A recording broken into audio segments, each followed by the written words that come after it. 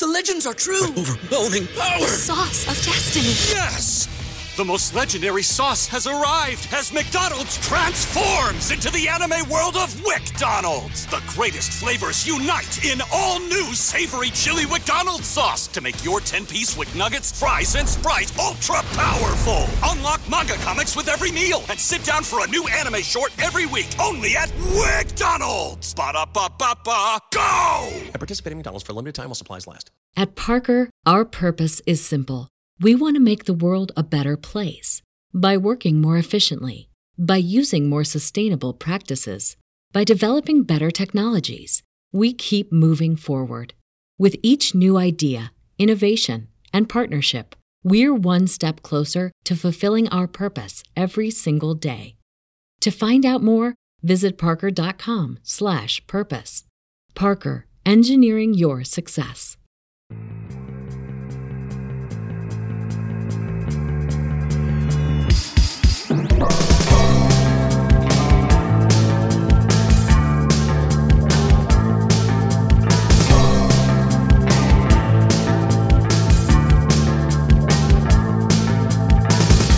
This is Conspiranormal.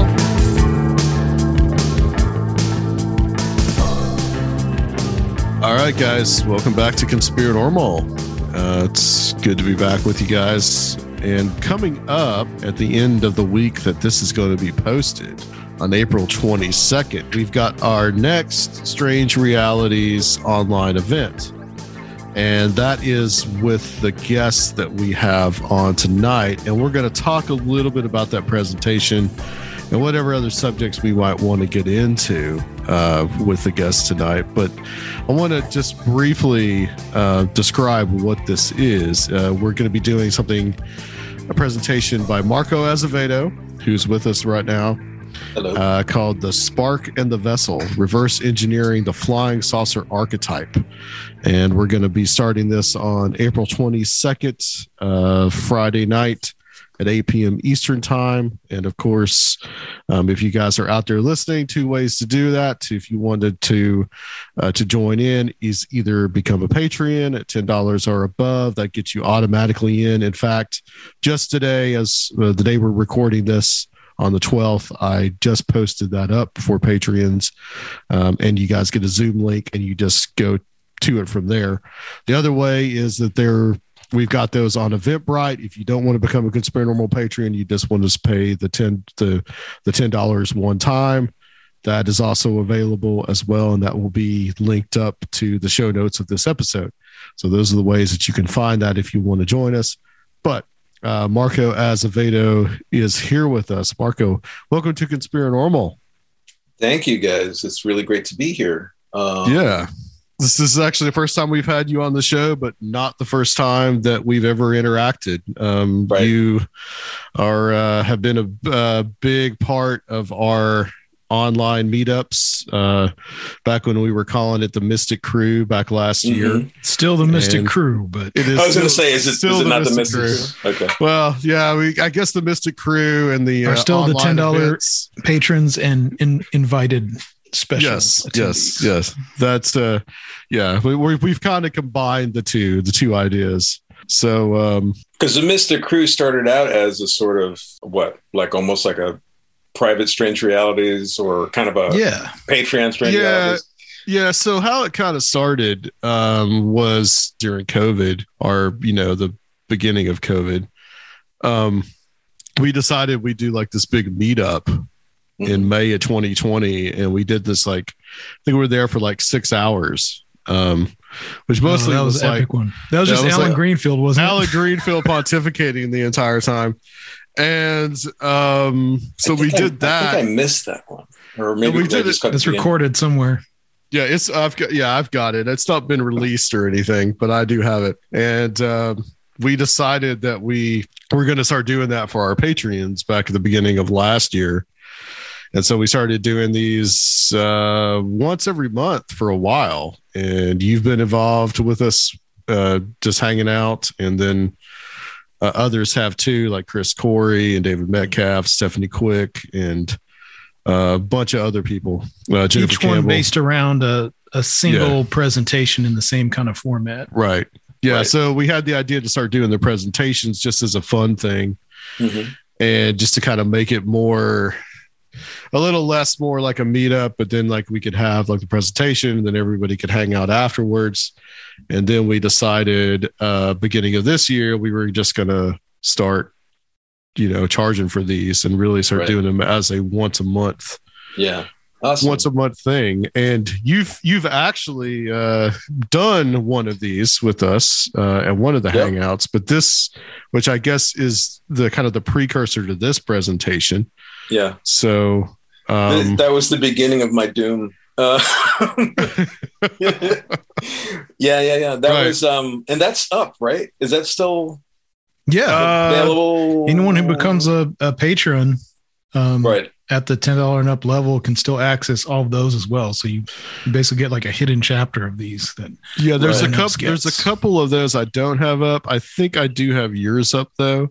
I had to go back and check, but I'm pretty sure they're just for Patreons. Pretty sure. Yeah, I'm pretty sure mine. It was up last time I saw it because. Actually, I did a show with Barbara Fisher. Yeah, and I was starting to talk because I had in a previous discussion I had sort of hinted at the idea of this whole project I've been working on, and then she was intrigued, and so then rather than sort of like go too far back, I actually just sent her the link to I think she, here it is, leveled up and checked it out, and so that was sort of like me telling her, well, this is the germ of the idea that is now out of control. The funny thing is, it all really started with, I guess we can sort of start this way. I can be quick about the origin of this whole thing. I had posted something.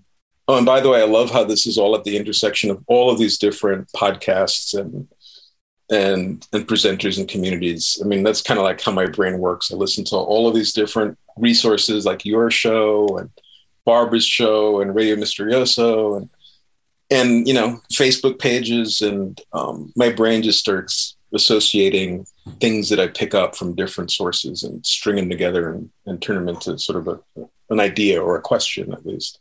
But I had posted something on the Radio Misterioso Facebook page about a particular UFO sighting that in its day was sort of like a momentary classic. It was a photograph that just sort of was everywhere for a little while, but then NICAP investigated and they ended up kind of shutting the files on that because they determined it was a hoax. And I'm talking about what became known as the Zanesville saucer, right? It was this one of those kind of really amazing daytime disc photographs. Most of which, I mean, there's a lot of those, not as many these days, but there's a whole host of those photographs from the 50s and 60s, especially black and white, and you sort of tend to encounter them, or, my generation encountered them in these little paperbacks in the 60s and 70s on UFOs. And they were all just like amazing and terrifying and kind of like, whoa, what is that? Look at that thing. It's right there. It's over that house. And it looks so solid. And then you get older and you think, well, that looks kind of fake, or that I could see how you could fake something like that. But still, they have this sort of power, these daytime disc photos. And there are three that are like my favorites. And one of them is the Zanesville saucer photograph. And I just did a whole post on kind of falling into that rabbit hole in terms of I think I wanted to find out where this place was. I somehow wanted to know where the house was. Not that I was going to, go there. It's in Ohio. I'm all the way over in Evanston, Illinois. But I like to, find out where, to me, these places where these kind of sightings, quote unquote sightings, whether they're hoax or not, but these places become associated in one's mind. If you are into this material, and especially historic material like that, those are almost like places of power, whether it was actually a hoax or not. It's sort of like, I wanted to know where that place was, what else could I find out about that area? Was there something interesting about it? And I ended up finding the actual house on Google Street View. And it sort of blew my mind. I was like, there it is. That's the house. It looks different. But it sort of just made it real for me, whatever the actual provenance of that image was. And then I just fell down a rabbit hole of doing research on that. And I found a bunch of files from the NICAP investigation, which was really interesting because there were, it was a thorough investigation. They took pictures of the house from different angles, trying to reproduce the angles in the photographs and the lighting, times of day. And ultimately, I think they determined that, so these were Polaroids, I think, and they had a series of numbers on the back, and they determined that the order that the pictures were taken in contradicted his narrative. And sort of like that, just from there, the whole thing just started falling apart for them anyway. They felt that they couldn't stick to the case because it was now no longer credible because of this discrepancy. I still don't know what to think about all that. There's something that nags at me about that photograph. I don't know. There's just something weird. I think the funniest thing about it is that Zanesville, which I don't know anything about aside from that photograph, as I was doing research, it turned out that was the birthplace of, what's his name? Thomas Townsend Brown, which I'm pretty sure has been discussed on your show. He was one of the founders of NICAP, but he was also like a big name in the whole anti-gravity thing. He was one of the early anti-gravity technologists. Yeah, we might have talked with him when we did the show about NICAP with Jack Brewer back in November. Yep. Yeah. I talked about him then. Yeah. Yeah. That's right. That's what he did mention. Familiar. Right. Yeah, Robert Townsend Brown. And also I think he spoke about some connection between Brown and the CIA, which I can't remember the details of, but there was a lot of intelligence agency connections within NICAP. So yeah, not too surprising there. Yeah. I don't know if it means anything, but I just thought it was fun that, Zanesville was the site of this saucer, and also the birthplace of the Brown family. That was like their home. That was their hometown. And also the fact that he founded NICAP and NICAP ended up investigating it.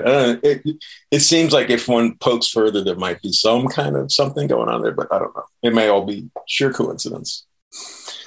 But that got a good response, that post. And I think Sergio asked me, because this is like when you guys started the Mystic Crew presentations.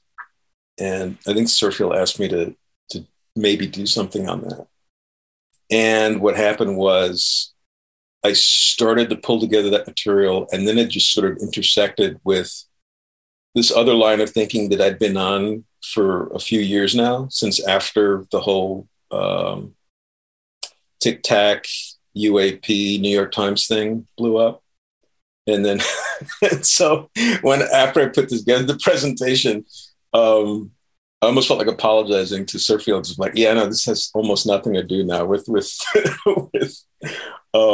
Zanesville saucer. It was in there, but it became much it all bigger relates. than that. Yeah, and I think I saw something in a raw form, and with those, I was really encouraging people to take these like ideas and like flesh them out more, because I knew it could really be fleshed into something that'd be really interesting. So yeah, it makes sense that it would go in a lot of different directions. Yeah. So basically, and that first presentation, if folks go check it out, it starts to lay the groundwork of some thinking of mine that started, like I said, right after the New York Times revelations. What is that being called now? The soft disclosure, soft disclosure. When that happened, I think everyone who's been following this, everyone who's in the field, quote unquote, especially on the side of things that's not nuts and bolts, felt like something was off, like something was being basically the whole field was it felt like it was being reset. The Pentagon was finally saying, okay, we're going to start talking about this, but we're going to own the narrative. And so forget all this other stuff. It's now about these little tiny things that we can't explain, but that, look, they're so small and they're just like in the crosshairs of our, fantastic military technology. It's sort of like a reduction of all of the wonder, right? That the phenomenon had offered up until that point. And that's still there for people who choose to look, but they seem to be reframing the narrative. And right around that time, speaking of reframing, I read the book Reframing the Debate. Yeah, that's a great book. It's a fantastic book. I feel like that book was ground zero for me in terms of some really, really good, really resourceful starting points to look at the phenomenon. Yeah, I did a couple of shows just devoted to that book. Yeah.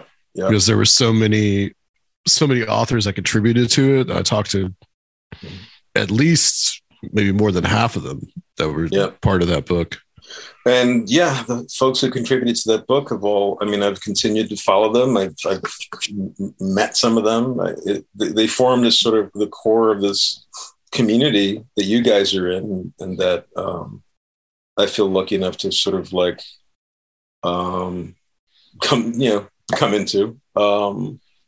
But one of the things that I thought was really great about that book was that it offered a way into the phenomenon that was personal. That there's decades and decades of examining this phenomenon with calipers, right? With measuring things, taking a scientific approach, a sort of a data scientist approach, and that's all super important. And it's important that continues. But one of the reasons that Jacques Vallée is one of my favorite figures in all this is that he takes that approach, and yet he says to this day, right? What was that Wired interview? How many years has he been looking at this since the 50s, and he still doesn't know what it is? He has some insights about what it might be about, but he really doesn't know what it is. And I think that is the position that one starts with. And then, when you read, like you take that book and you read the essays by Mike Cleland, other experiencers, Greg Bishop, who's hugely influential on how I think about this phenomenon as something that seems real, overlaps with the unreal, and is essentially something that human beings can't process. And so they have to come up with some way of processing it, which involves a narrative of some kind or another, because that's all we can do as human beings. And this thing seems so far beyond our normal wiring. So all of those things really started me off on, kind of pushed me into the next level of this. I mean, I've always followed this because it was fun. I've always been an enthusiast of the paranormal, of UFOs, of Bigfoot. Well, more so now than when I was younger. But it's not been my professional bailiwick.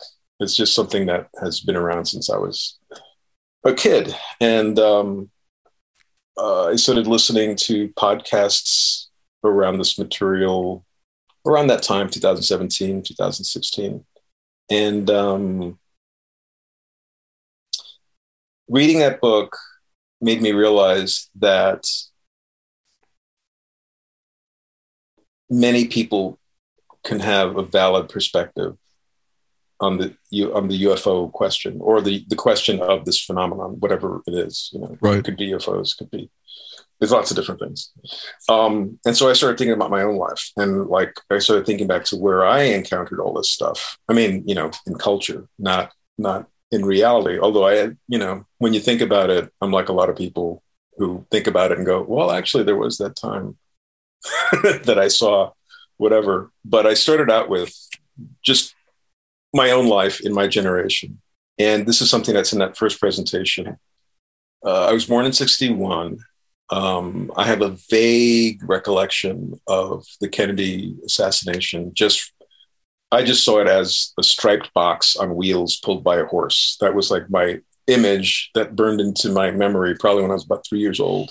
Oh, like the casket? Yeah. Yep. Right. The casket procession.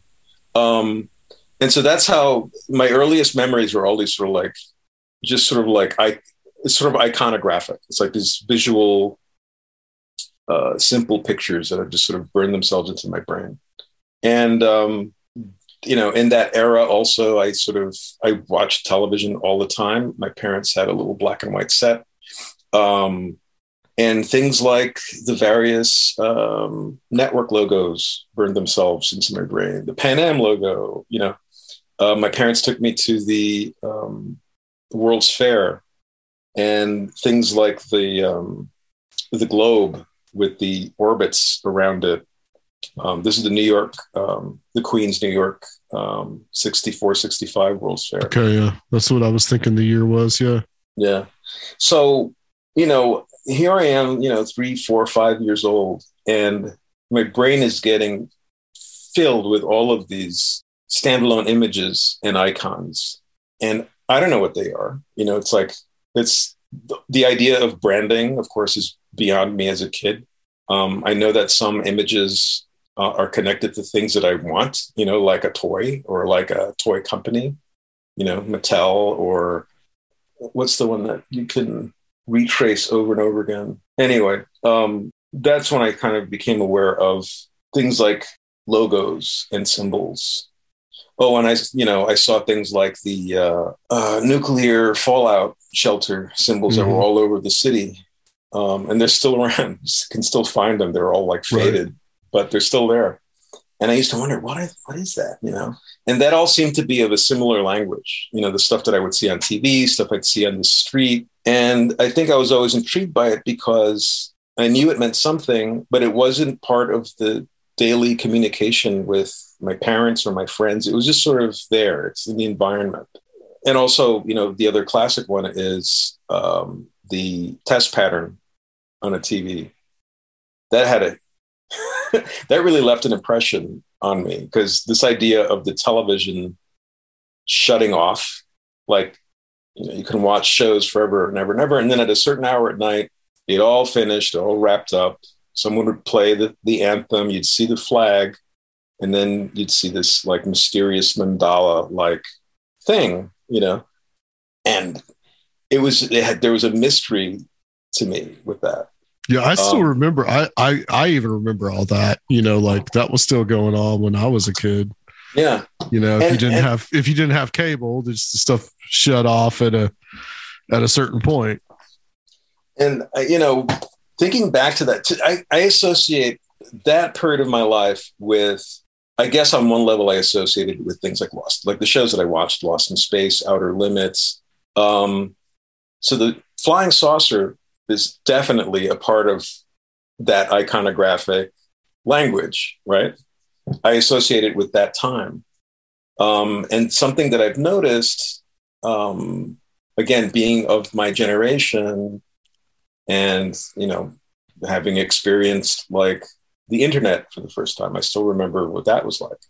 I still remember what it was like when Steve Jobs demonstrated the iPhone for the first time.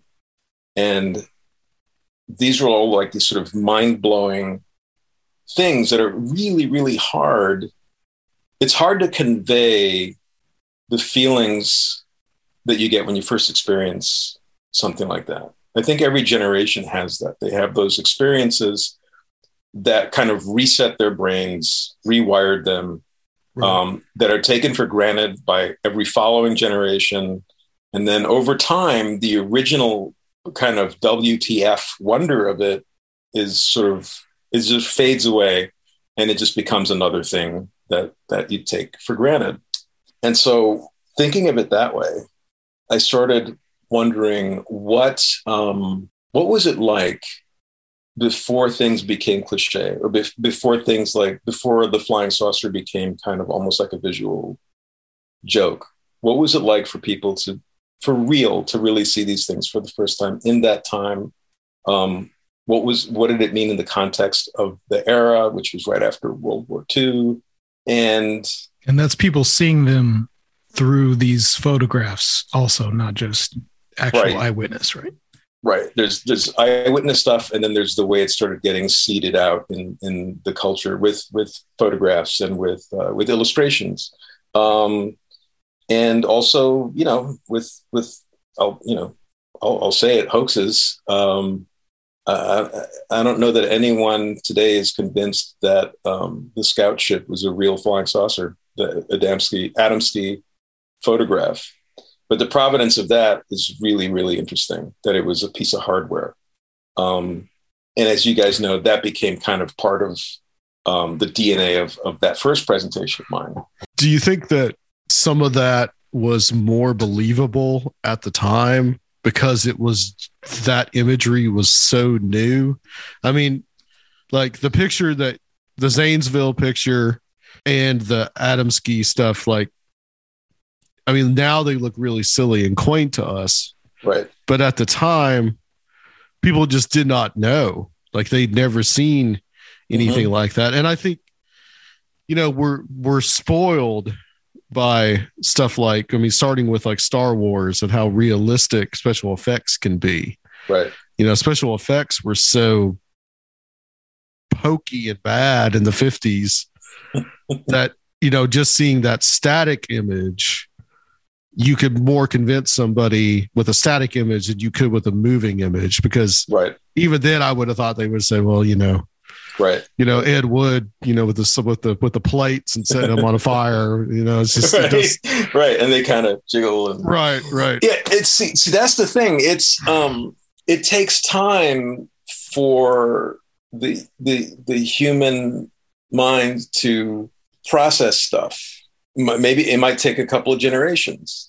That's part of what I find really fascinating about this whole field.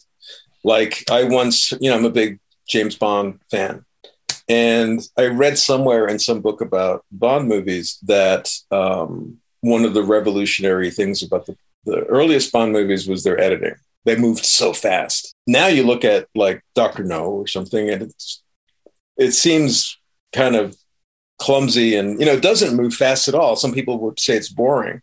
It's people's perception of things just moves along and along and along.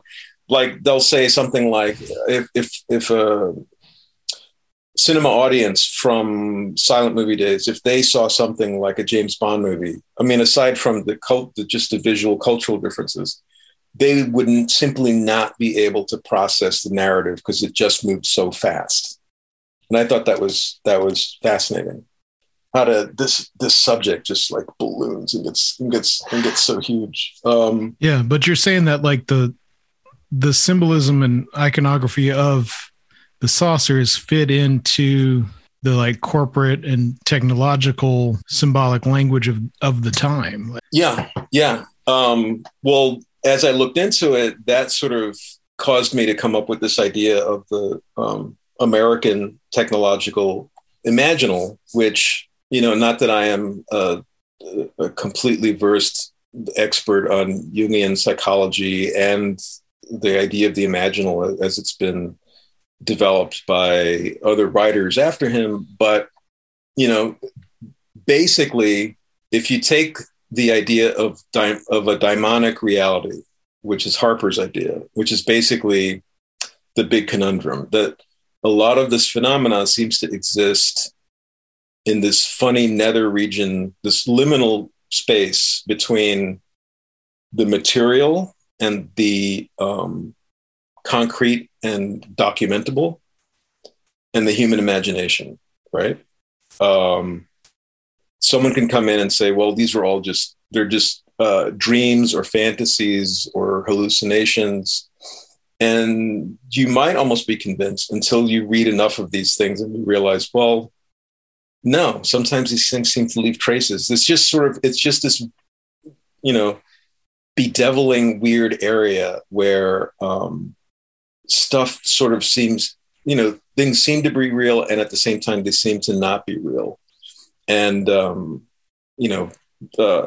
the Joshua Cutchin's and Tim Renner's book on Bigfoot is like a perfect example of that. Something that I used to just dismiss as, well, so what if there's some kind of relict ape running around the forest? It's a cool idea. I didn't think it was all that interesting. To me, it was like Bigfoot either is a lot of BS or it's real and not interesting because it's just a new animal. But, reading a book like that, you realize, no, it's Bigfoot, like UFOs, like ghosts, like other things, just falls into this very strange zone of that just seems to exist to sort of push the human mind further along and to poke it and prod at it until it needs to, evolve into a new perspective, because our tools don't cover this kind of thing. That sounds kind of like Valet's control mechanism or something like that. Yeah, Valet, Keel, Harper. To me, those guys are like the Trinity. It's like they each have a little piece of this idea that seems to be the same idea, and that's really hard to get across to somebody who's just enmeshed in, the purely material. Let's pull this back a little bit. I started to talk about in that presentation the beginnings of what I call the American technological imaginal, different than the imaginal that psychologists, cultural psychologists write about, which usually involve myth and religion, traditions that are centuries old. My contention is that something started to change, with all the more recent stuff I've been looking into. I think it all really started to change with the Enlightenment and the court of Louis XIV. But before we get there, the first presentation was about American culture in the 20th century and the fact that starting from the 20s, when you had, that was the big blow up of the radio as the consumer item. What's interesting is I started looking into the history of radio. Radio did not have to launch itself as a consumer product. It could have remained something that, say, the Navy developed. Like radio could have simply have been technology for ships to remain in contact with each other, right? Like a military tactical tool. But mostly using Morse code, Right. And somehow, in a way that parallels the development of the internet, it kind of broke out of the military, laboratory and entered into the commercial space and just took on a life of its own. And so this happened in the 1920s. Everyone started buying radios. Publishers started putting out magazines aimed at the radio buff market. And it seems like real modern American consumer culture kind of started there. And so did modern ideas of marketing, right? Because you had private companies taking over, you had corporations taking over the technology of the radio and turning it around and trying to figure out how to make it a commodity. And then they came up with the idea of on-air commercials, and you can imagine the whole thing just blew up and became something else. And it also became a vehicle for culture, for creativity, and for culture. The 20s also saw the beginning of science fiction. So Hugo Gernsback started out with radio magazines, but he also picked up on the fact that the radio and that kind of technology captured the imagination of the American consumer in a particular way that involves the romantic imagination and like Pulp Fiction and stuff like that. And so he started another series of magazines that were about science and technology, but that also told thrilling stories of the future. But they were, the language that all those magazines used, they had the same cover artists. To me, the great cover artist of that time, his name escapes me at the moment, but he created a lot of the iconic images that became iconic to science fiction. And I kind of think he, in a way, invented the classic flying saucer. But that's just part of the story. The 20s, you had radio, you had consumers beginning to understand technology on a personal, at-home level. Before this, technology was beyond the ken and direct sort of involvement of the consumer or the person on the street, right? You had telephones, cars were, definitely people had to learn something of how their car worked if they were going to buy a car. But that wasn't quite as widespread as the radio became in those early years. The whole I called it in that presentation, tinker culture sort of started there, and if you look at these magazines, there's all these ads for, take this correspondence course and become a technician or a repairman or something like that. There was the whole beginning of this culture of people being enthralled by technology, but also having some kind of agency around it and being able to learn how it works. Like you could open the back of your radio and figure out how the tubes worked, and you could take them to a repair shop if one of them blew out, or you could do it yourself, or you can start building your own radios. That was something that didn't quite exist before. And then, the Depression hit. That put a crimp in things for consumers. But what I find interesting is that at the end of all that, you have things like the World's Fairs, which, that those still put out that message that, the future is going to be great. We're going to have all these things for you. Life is going to be so much better. Your home is going to be completely different, and you have some kind of agency.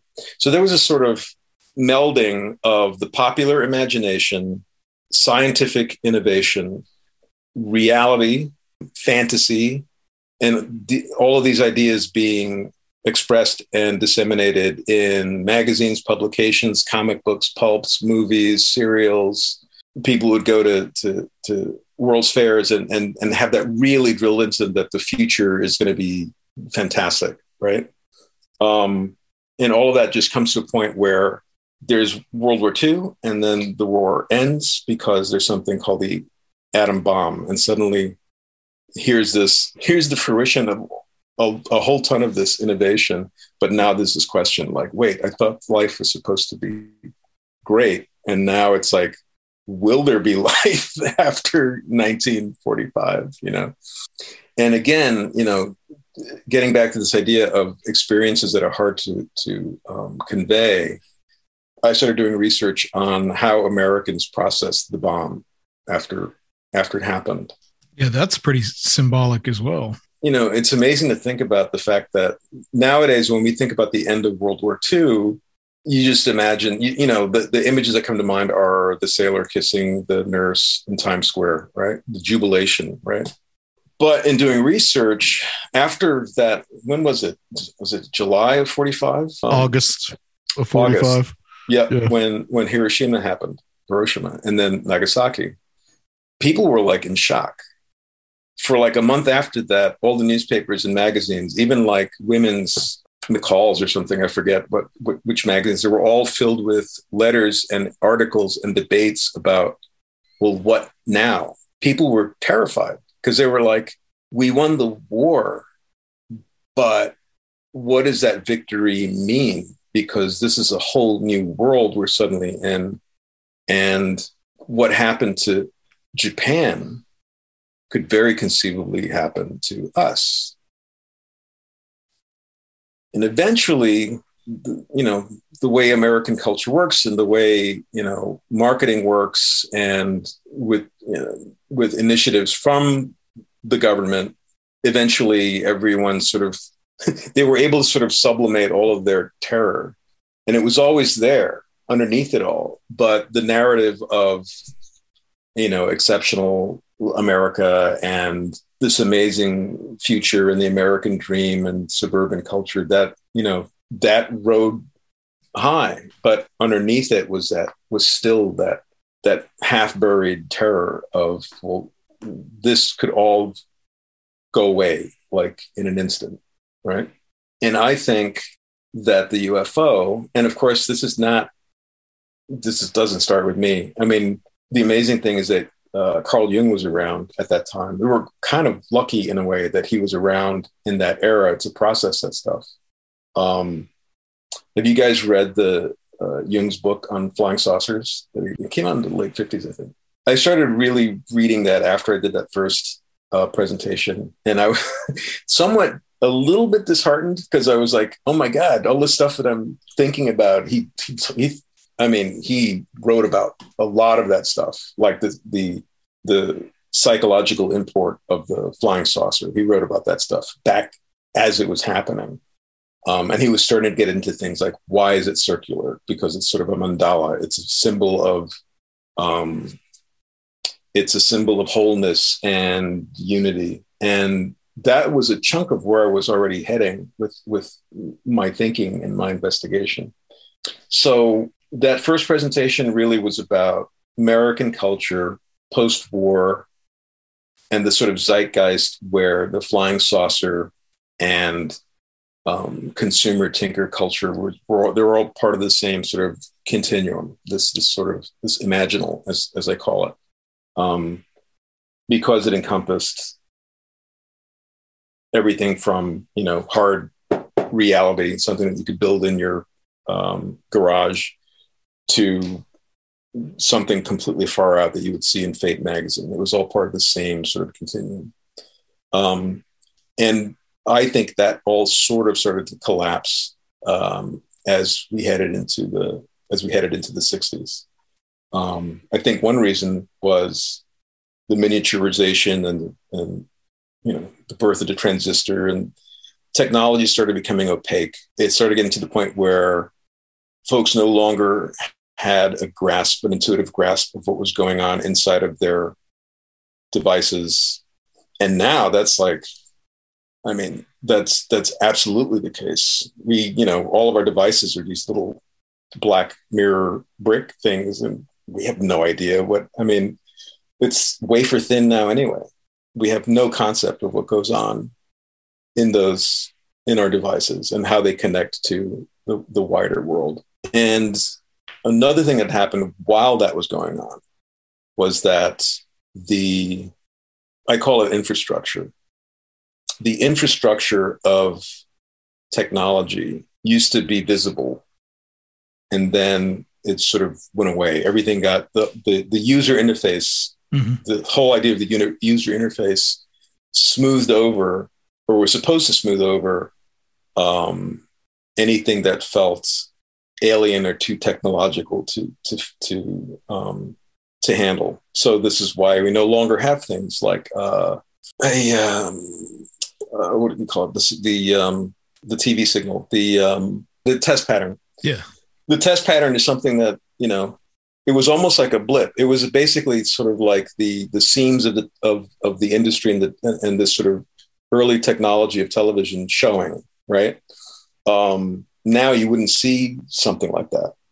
It would be almost like going to a printing house and taking a sheet of a book or a magazine that's in the middle of being printed, and you look at the edges of it and you see all of the registration marks. Well, all that gets trimmed away in the final product, right? The test pattern was sort of the same thing. It was still around for people to see and wonder about, because that was television in its infancy.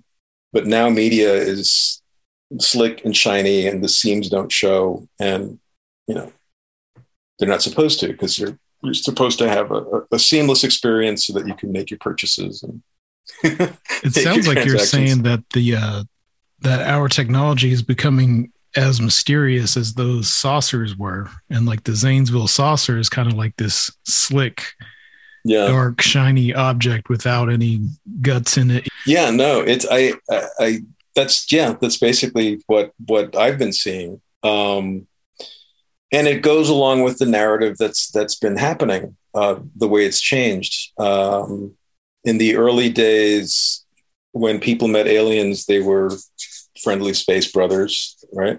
You had contactees that evolved or degenerated into abductees, and the friendly, godlike big brother aliens started morphing into this more sinister, more alien presence of the Greys. Yeah, so there was a definite shift in the 70s. Yep. And into the 80s. Yeah. It's sort of, I can't make the claim that this is absolutely related, but there seems to be an overall shift in zeitgeist that shows up in different ways. It shows up in the way that people experienced UFOs and alien encounters. And it sort of reflects what was going on with consumer technology. It's sort of consumer technology left that realm of whimsy and wonder, and it just sort of became a conveyance for media, right? All phones look the same. It's like, let's be real. Like you put an iPhone next to a Pixel next to some Android phone.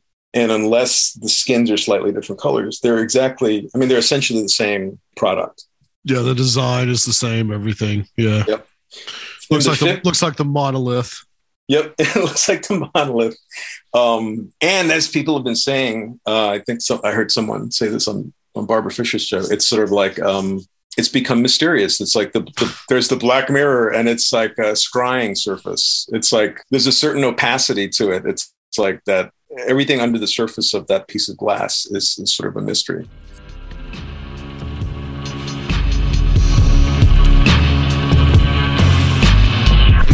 Newegg took you on a journey of hip-hop and sonic through the perilous valley of the cheese. Now hear the sounds of the surf-inspired ultimate tiki beach breaks. Available on all streaming platforms and digital stores. Limited edition cassette and merchandise available on Bandcamp at newegghip-hop.bandcamp.com. Ultimate Tiki Beach Breaks.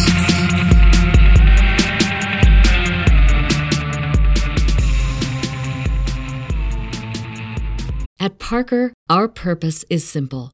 We want to make the world a better place by working more efficiently, by using more sustainable practices, by developing better technologies. We keep moving forward. With each new idea, innovation, and partnership, we're one step closer to fulfilling our purpose every single day. To find out more, visit parker.com/purpose. Parker, engineering your success. But then you look back at the 50s and it's like every car looked different from every other car. It's like some had wings, some had, they came in all these crazy colors. And that was true of like all of consumer culture. It was all about color and choice and imagination and everything over time just sort of like reduced. Yeah, if you look at some people from another country, they will say that, and having been in the past married to someone that was from another country, and their relatives saying everything in the United States looks the same now, but you're right. I mean, in the 50s, 60s, you didn't have that. You had a lot of variety. Yep. And now it's just, McDonald's and Burger King and KFC. One big shopping center. It's all, it's all the same. And, right. There's this uniformity, but it did not used to be that way. Right. And the same thing happened with the UFOs. I mean, look at those charts that used to be put out by and the occupants of the UFOs. Yep. Yeah. Everything was like such variety, you know? Yep. I mean, and now when people think of the word alien, the first thing that comes to their mind are the grays, you know? They are featureless, essentially. Yeah. But yep, basically before that, you had many different kinds of aliens. Yeah. There's a nice little chart that lays that out. You know, it's got all of them on it. Mm-hmm. I mean, it's look at the covers of pulps, you know, it's like, yeah, imagination was rampant. The people were, you know, artists were coming up with all sorts of different kinds of aliens. And that was kind of reflected in what people apparently experienced for real. Right. But no, now everything's reduced to these very monolithic icons, the alien, the Tic Tac, the light, you know, just UFOs are just pinpoints of light now. I mean, this is all broadly. Because it's all of our modern technological imaginal is this sleek, right, occulted, hidden, under the surface kind of thing. Right. And if you ever see a video with some amazing looking UFO, your brain now instantly says CGI. Someone created that thing, you know? Yeah, I was going to bring that point up when you were talking about how special effects has spoiled us. Like now it really has, because whenever you see, now the opposite is now true, because whenever you see the purported fantastic UFO evidence, people are like, well, that can be done with a computer now. So you can't believe it. Right. This is actually, that reminds me of something funny, which is that, remember when, what's his name? Blink 82 was on the Rogan show. Yeah. And that was kind of a Tom DeLonge. Yeah. And that was a threshold moment. That seemed like the beginning of the end of To the Stars, because it was so criticized, you know, his appearance on there. It was a shit show. Yeah. And but there was one thing that I thought was interesting, which was he told them about, they were talking about the triangular UFOs, but the one that's supposedly the military reverse engineered, the Aurora or something like that. Yeah, it escapes me now, but it's a series of letters. But you know what I mean? It's the black triangle with the lights on the corners and the one big light in the middle. I mean, it's so rigid, this image, right? And DeLonge was saying, oh yeah, I mean, there's videos of this stuff. Here, just Google whatever, the RT5. I don't know. I can't remember what the name of the thing was. And you hear Rogan typing, and he's watching it, and he's like, man, if I saw that shit in the movie, I would ask for my money back, because he thought it looked totally fake. Yeah, I remember that. Yeah. And I know the piece of video he's talking about. You just see this sort of triangle, and the light in the middle suddenly becomes a sphere of light, and then it flashes, and then it's gone, right? He thought that looked bad. But to him, it was bad special effects, and so it was unconvincing. I actually looked at that video and I thought, you know, that effect almost argues for maybe an authenticity, because they didn't go overboard with the CGI. You know, it was kind of just weird. It was just like this ball of light, boink, the thing just disappears. And I'm thinking, maybe that's how the principle of something like that actually works. You know, maybe it doesn't look like something cool, like something out of a George Lucas film. Anyway, it doesn't look too over the top. It doesn't look too over the top, and it looks a little uncanny, right? So it's a little mysterious in the way that, you know, kind of like the Zanesville saucer is a little mysterious. But yeah, it's our technology and our popular culture has kind of really muddied the waters in a way in terms of how we process this stuff. Well, I wanted to hit a point real quick when you were talking about the atomic bomb and all about that. the flying saucer mythology really fed into that fear too. Like it seemed like it was a way to cope with that fear. Yeah. Because all the contactee stuff was always about, oh, well, we're watching you and we want to make sure that you don't blow yourself up. We want to make sure you don't blow us up. Right. That it was all but like you said, the benevolent space brothers. Right. And after a while, that all kind of just went away. And it seems like there's now in some of these UFO encounters, there's a little bit more of the environmental stuff, the climate change stuff that goes into that now to some of those fears. So just those ideas of just like that, it kind of reflects a great fear in a certain way, and like they're going to save us and all these type of things. And I think now we look at some of the crisis that we're in now in the world, and there's definitely those people out there to be like, well, we hope that the aliens come down and save us, because you always heard about the I hope they come stop those missile sites from activating. Right. Yeah. Well, they say, well, they came cover over the silos and disarm them and all this kind of stuff. So there's definitely that the friendly space brother. There's some trace of it still left there somewhere. I think there's still a through line, and I think the thing that connects them both is simply where we are in human history. And this is another idea that's kicked into my research, which is that the flying saucer came along at a time unlike any other in history, which is why, to me, it's the first truly abstract archetype. When you think of archetypes in mythology or in the paranormal, they always refer to something, right? The Fae are people. They're the gentry. They're, almost sort of a miniaturized nobility, right?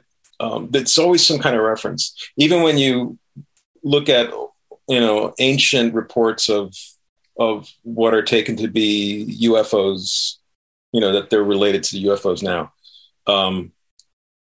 There's always some frame of reference.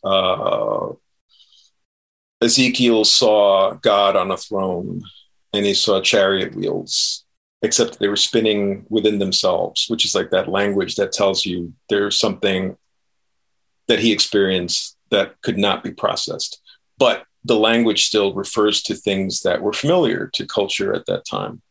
The UFO, except for really specific references like, some of the pulp covers that we've been talking about, kind of in a way came out of nowhere. And we know the provenance of the saucer idea. Supposedly it was just, a misreading of Kenneth Arnold's description, right? That they skipped what he saw in 1947, skipped like saucers on a pond. And so the press picked up on saucer, and so it became a saucer. And he was referring to the action. Right. He wasn't referring that they looked like that, but he was referring to the action that they made. And that is a distinction that a lot of people don't really remember. What's fascinating is that people started seeing saucers anyway, and then photographing them. And, so then you get back to the whole thing. Is it a tulpa? What is it? But it was sort of like, but even like, what's a saucer? Why are people calling it a saucer? Because of the word that was used. No one thought that they were actual plates and cups and saucers. I mean, it was just simply a word used to describe something that there was no other word for. The fact that the UFO, the flying saucer, more particularly, to me, what makes it really different from the Fae, from ghosts, from Bigfoot, from what have you, it doesn't really refer to anything else. It's a form that seemed to come out of nowhere, but seemed so primed for people to embrace and to accept, and that it charged everyone's imagination. And that also drove part of my investigation. Like, why the saucers? Jung says it's because it's round and it's a mandala, which I accept as a partial explanation, but I kind of went beyond that in the sense that I really started trying to take this form apart. Like, what did humans, Americans in particular, what did they encounter in history that sort of seeded the impact of this form, this disc-like shape that everyone keeps seeing in the sky? And that led to all sorts of new rabbit holes that I'm hoping I can do some kind of justice to in that presentation. It just goes in so many different directions. But the other thing I was going to say about, to your point, Adam, there is still a through line because it's still a fear. It's still about a fear. And I think it's because my theory is that the flying saucer is the daemon or the mythic archetype of the Anthropocene, right? Mm-hmm. We've reached a point in history where the impact of humans on the planet is so great that we've become the most influential force on the planet, on the weather, on the shape of the planet. And certainly in terms of, seeding our own extinction starting with the bomb. It may be a little too neat and pat, but I think there's this really beautiful symmetry to human history. If you think of the bomb being that 0 point, right? Like the birth of Christ was that sort of midpoint between that divides BC and AD. 1945, August 1945, to me is sort of like that point when you couldn't argue that we now live in the Anthropocene. Like we live in this whole new age where man's influence is so out of bounds compared to man's influence before. And it was a gradual process, but at that point, it just went like that. And one of my favorite sentences, I don't have the exact phrase in front of me, but one idea in Patrick Harpur's Daimonic Reality that made me sort of sit up and take notice was, because he was comparing the Fae with the aliens. And there's so much literature saying they're the same thing, right? There's a lot of authors are coming at this idea that the aliens are simply the Fae in modern garb. But he pointed something out that I never thought of before. The Fae, according to the Fae traditions, and even reflected in something like Lord of the Rings, the Fae are always leaving. There's this perpetual twilight idea associated with the Fae, that the world belonged to them, mankind came, and they were sort of exiting stage left. They were leaving for the other lands, right? Sailing off, like at the end of Lord of the Rings. And when folk researchers spoke to people in the British Isles who believed that there were Fae, it was always like, oh yeah, they're still around, but there used to be a lot more. My grandparents were talking about seeing them all the time, and you see them less, but you still see them. But that's like a perpetual theme. It's always been the Fae are leaving. Yeah, it's interesting that you bring that up because I think W.T. Watson, I don't know if we talked about this, but he definitely mentions that in his book, The Mysteries and the Myths book, the one we had on the previous episode. He mentions that. So yeah, it's interesting that you say that. That's something that I've when I really sat down to think about it, I was like, yeah, that's right. But check out the sort of symmetry of it. So the Fae are always leaving, the aliens are always coming. Right. The aliens are always some portent of some future. And I just thought that was fascinating because he hit that right on. Like, I'd never really made that. I'd never thought of that before, but Patrick Harpur said that, and that I'm like, yep, that is like atom bomb. Again, this may be pat and a little oversimplified, but if you think sort of atom bomb, middle of the 20th century, our technology from the Enlightenment to the atom bomb point, that was like a curve that went like this, and everything before that was more in the realm of the iconography of myth and religion and things that referred to nature or simple technology. And after the bomb, technology just became the gulf between human understanding and technology just became tangentially wider and wider and wider.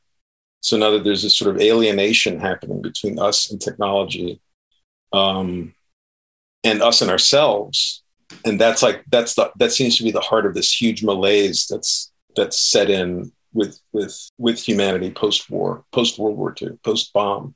I see it. I see this thing where it's like that's where we are now in the Anthropocene.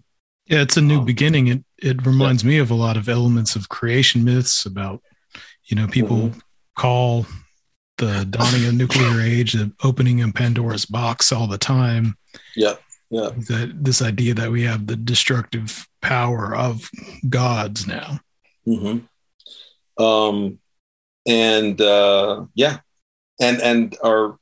that infrastructure I was talking about, in our media, it's gone away. You don't really see it.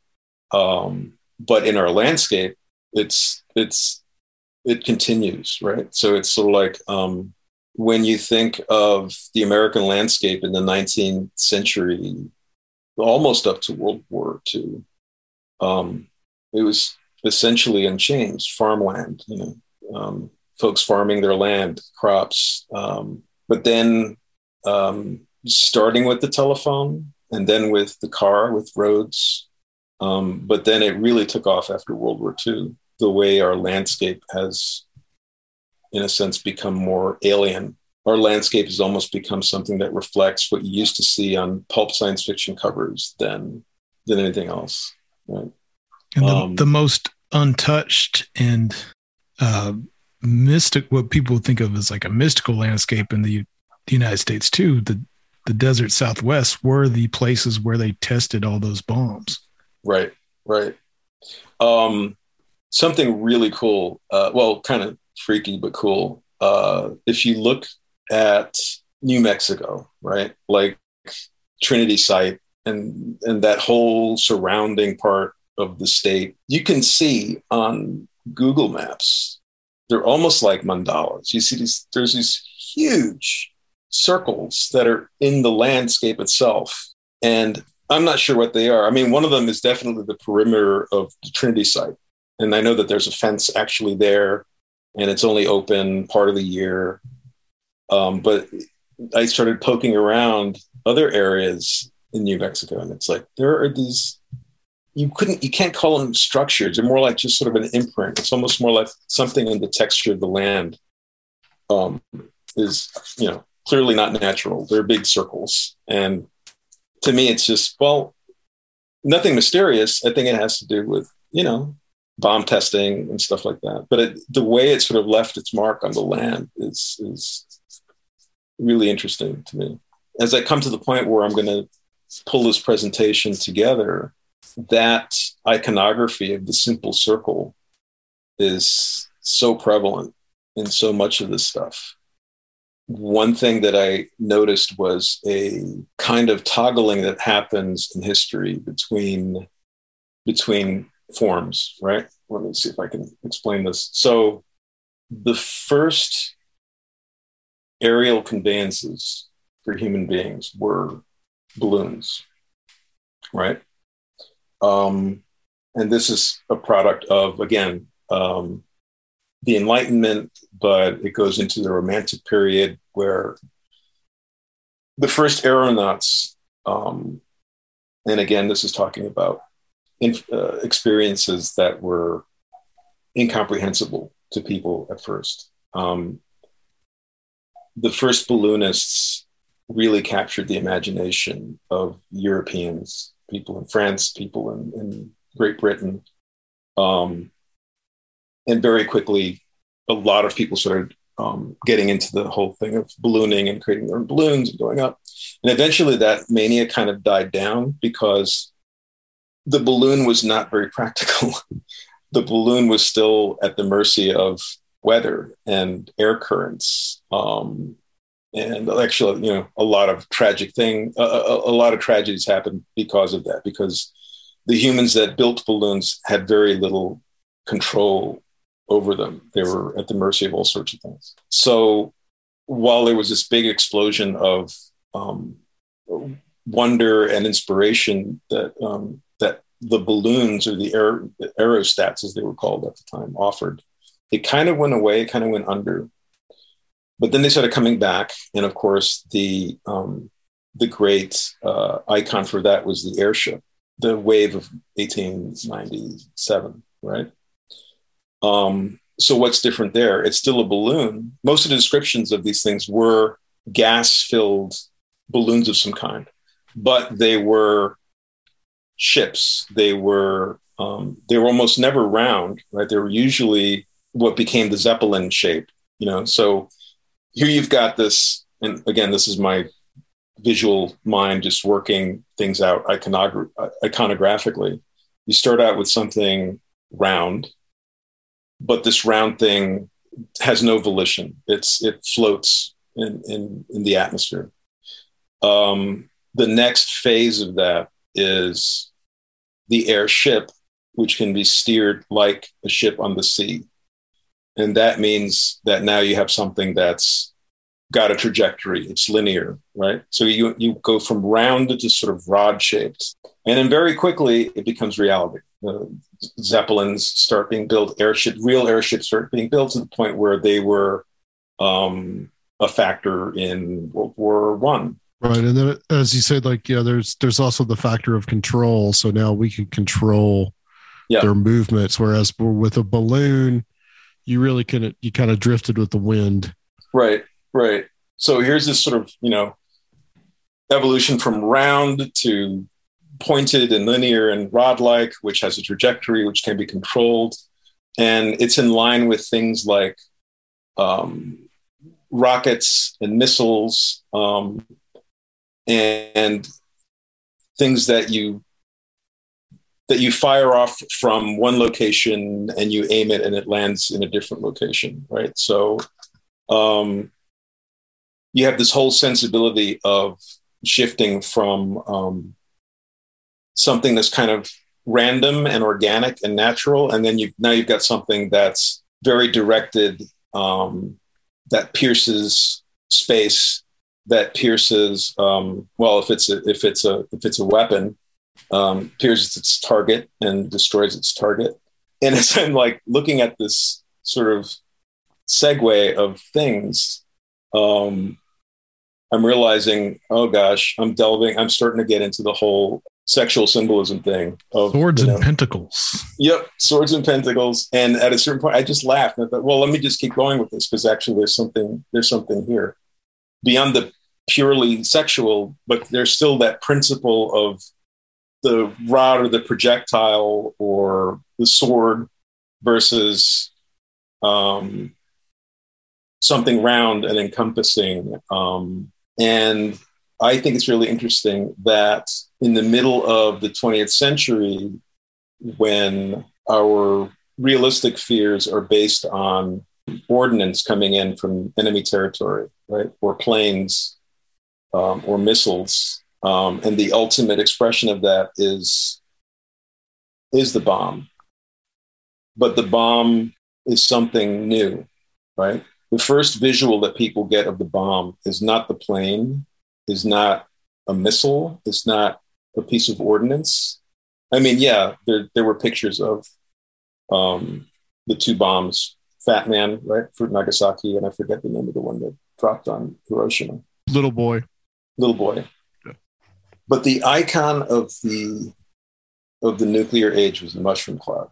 Again, something that was almost beyond human ken. So here's this thing that's sort of like grows. It almost seems like a life form. You know, I'm sure that the early photographs and newsreels of bomb tests were hellifying. It's like, you know, they themselves must have been something that were really hard for the viewer to grasp at first, like what was going on.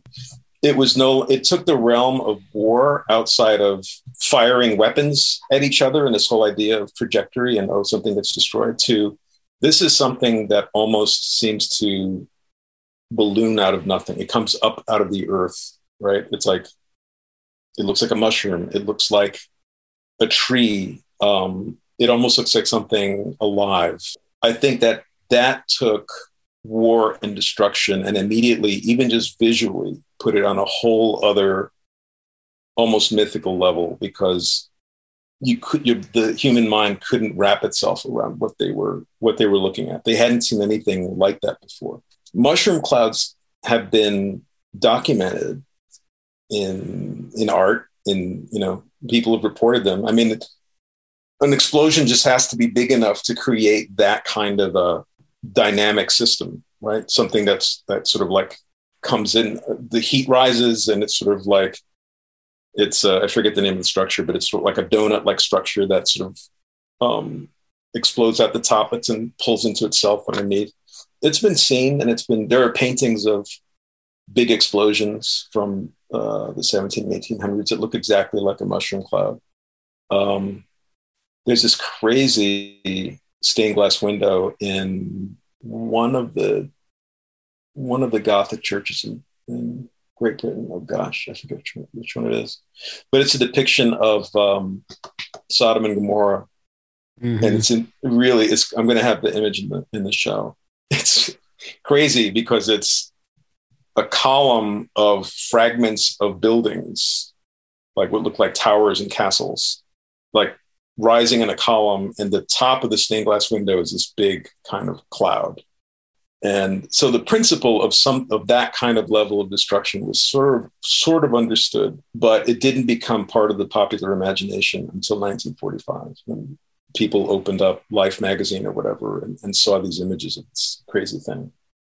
And I think that the UFO, the flying saucer, one of the reasons that it looked the way it did was it sort of reflects in a way this fear of people, this new fear of people that takes this very particular form. If you think about it, if you take away the column and you just look at the top part of the mushroom cloud, there's something almost saucer-like about it. The structure of it is very much like, it follows the principle of the growth of a tree, and it follows the principle of how a mushroom grows. But here is this thing, the flying saucer, that seems to have its own volition and is sort of disconnected from the earth. It's like it's in the sky. It's sort of like, and this is where the whole idea of the spark in the vessel kind of comes from. The spark historically is a force of nature that mankind, or a Western man, went through a lot of effort to contain from, let's say, the time of the Enlightenment to the time of the bomb. It was a time when scientists began understanding that the greatest forces in the universe were kind of invisible, and they were trying to find ways of capturing it intellectually in terms of understanding, and at a certain point physically capturing, right? During the Enlightenment, certain scientists in France, in Great Britain, or Scotland, I think, started isolating things that became ultimately understood as elements. One of the intellectual figures of the Enlightenment in France who died during the Revolution was Lavoisier. I think that's how you pronounce it. And he basically discovered oxygen. There are paintings of Lavoisier with these big glass globes, which look like glass globes. They look empty, but they actually contain oxygen. So this idea of the human mind sort of isolating something that was invisible, and beginning to understand it and naming it, right? So you started mankind started isolating certain aspects of this sort of powerful invisible universe, the gases, oxygen. I forget who it was in Scotland, that Cavendish, I think, who discovered hydrogen, which was super important to eventually to the whole dirigible airship field, right? Because you needed something that was lighter than air. This was all happening in the Enlightenment. People were like, the science of the invisible. Scientists were beginning to understand things that were beyond the scope of normal human being to process and to understand, or to even see in a lot of cases. So this idea of the spark in a vessel, which also comes out of, I mean, it's an old idea. It comes out of alchemy. It comes out of certain parts of Kabbalah. The idea of a soul and the idea of the body, right? That's the spark, that's the vessel. But it became more and more important and more part of the process of science and industry and technology and understanding how the universe worked, from the Enlightenment through the 1800s to the point where you've got Edison creating the light bulb, which became the first really iconic invention that captured that idea of the spark in a vessel. I like to think of it as sort of like a technological version of a genie in a bottle. Here's this incredible power, and yet we've gotten to the point where we could sort of capture it and start to do things with it. And once Edison captured the spark of electricity in a light bulb, which interestingly enough became one of the first sort of symbolic abstract icons in popular culture. Like from that point on, the idea of an idea became a light bulb, like the Eureka thing. It's like light bulb, because everyone understood what that meant without saying it. It meant an idea so new that it lights everything up. And hey, the first guy to do that was Edison. But then that led quickly into scientists figuring out the structure of the atom, right? Because they didn't quite understand electricity even after they had captured it in a light bulb. But very rapidly, scientists began to break that down and understand that, we're talking about a flow of electrons, and we're talking about atoms, which had been theorized since ancient times, but no one really knew what an atom was. And what's really crazy is that within the period of like 30 years, scientists went from thinking of the atom as some kind of minuscule portion of matter that involved an envelope of electrons to, I think, Rutherford saying, well, it's not just electrons, there's a nucleus, to understanding what's in that nucleus. It's kind of crazy to think that in 1900, I don't think they had the idea of the electron orbit yet. But over the next few decades, they went from some kind of, the atom had electrons in it, to the atom had an envelope of electrons, to they're in orbits around the nucleus.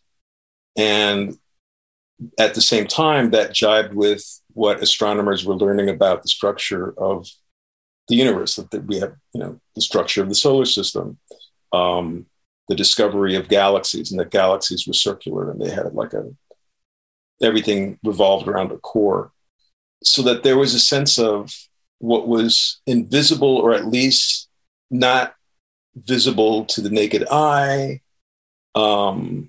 and not something that you can't really describe using metaphor anymore. Metaphor became kind of useless at this point. So that something abstract like the idea of an atom with electrons revolving around a nucleus, which also reflected the solar system idea. All of these ideas came into popular consciousness all around the same time. And on the one hand, it meant that behind the scenes, scientists were making leaps and bounds, so that you went from barely understanding what an atom was to within 30, 40 years, creating a nuclear weapon. And at the same time, in the popular imagination, you had the explanation of matter being made of these little bits with orbits. Oh, and by the way, space looks like that too. The popular imagination took all of that in. It was all reinforced by science fiction, by these, by radio magazines. And I think a lot of that ended up seeding this image that became the flying saucer. In the time that we have left, the presentation that you're going to give, this is going to be an updated version of what you did before, but this is also going to have a lot more to it. Like, you've added a lot to this. Yeah, I've gone down a bunch of avenues. I've gone back to, before it was all about American culture. Now I'm like, now I'm starting out in the Enlightenment. Western culture as a whole. Yeah. Western culture as a whole. Yep. Right. And also taking up the question of like, well, what does the future have in store? This flying saucer shape. I think the flying saucer form, that icon is starting to evolve into what we're understanding as the structure of the galaxy and the black hole at its center. If you look at artists' depictions of those things, it just echoes, some of these all its visual iconography that came before. So the presentation will be a visual reflection of what I have been very clumsily trying to string together in words. I want to point out that you are an artist and a designer, and so that is going to help you tremendously. And it did on the previous presentation. It was really beautiful. The presentations and slides and how you designed everything, that is going to help to tell this story and narrative symbolically. So, it really is a great interactive thing to see. Yeah. It's in a way a continuation of what I do for a living. I'm a graphic designer, but specifically I've worked in branding, identity. And part of that process is simply to, if you get a client who needs they've got a new product or a new company, and they need some kind of image that works as a logo, something that's very simple, right? And an easy read and iconic, something that people remember. Even though a brand identity is supposed to be really simple and streamlined like that, the idea is that it's an icon that represents a whole range of associations that become the brand, right? And so the process of brainstorming a brand, like the first thing you do when you get an assignment like that is you do research. You find out what is it that the client wants people to understand or envision about their product. So then, you get into all sorts of stuff like what are the values of this product? What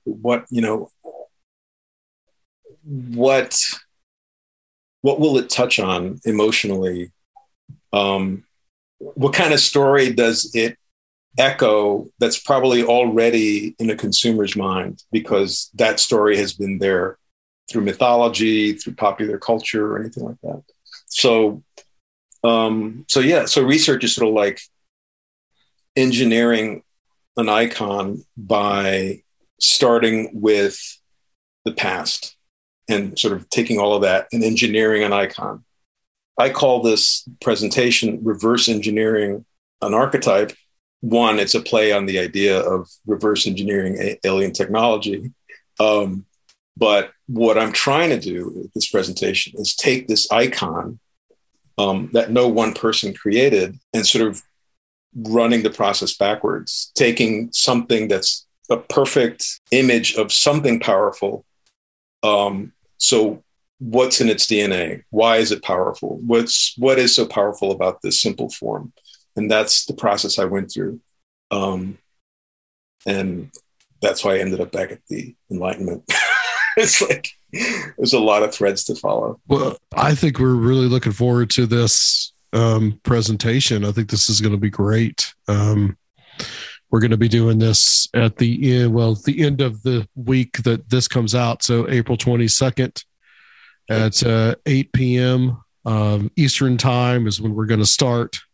And just say Eastern time, just that's basic for anybody wherever you live, figure that out accordingly. But as we said before, that's available on Eventbrite. I'll have the link up posted to this episode.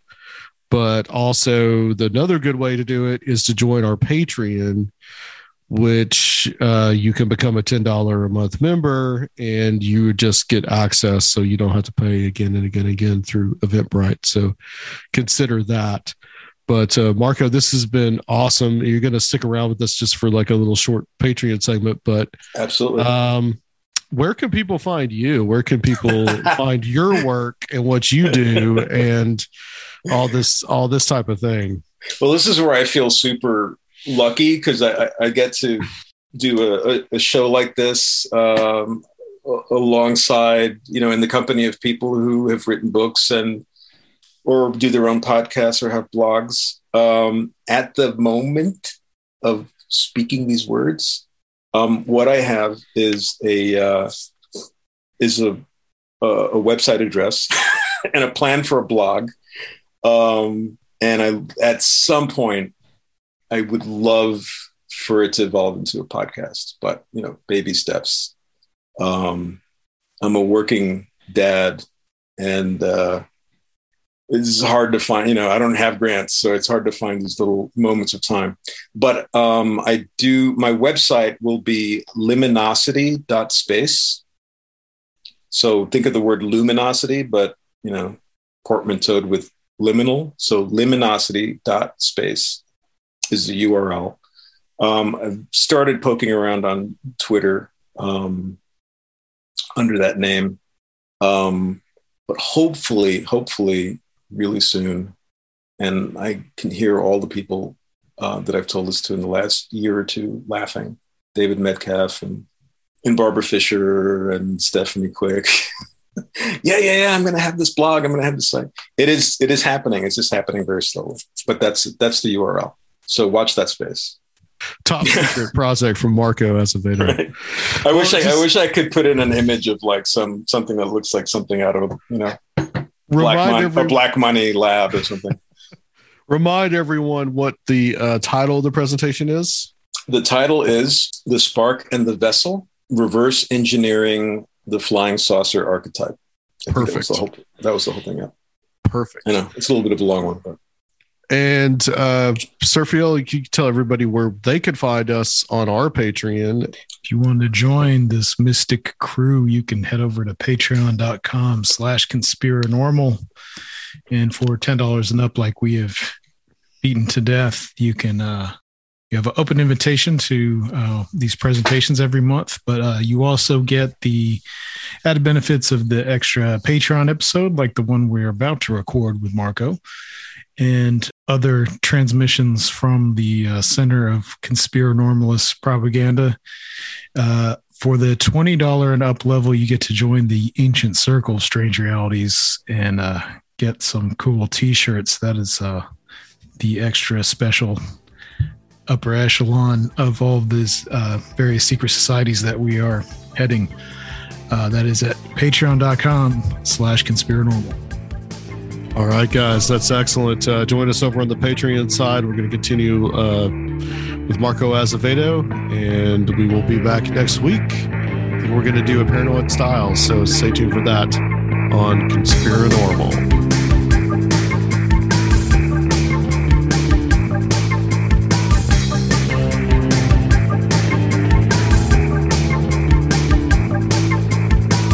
If you would like to help the show, please consider becoming a Patreon at www.patreon.com/conspiranormal or leave a one-time donation at conspiranormal.com. And please check out our YouTube channel, Conspiranormal Podcast.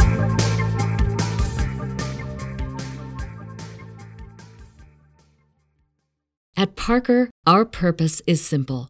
We want to make the world a better place by working more efficiently, by using more sustainable practices, by developing better technologies, we keep moving forward.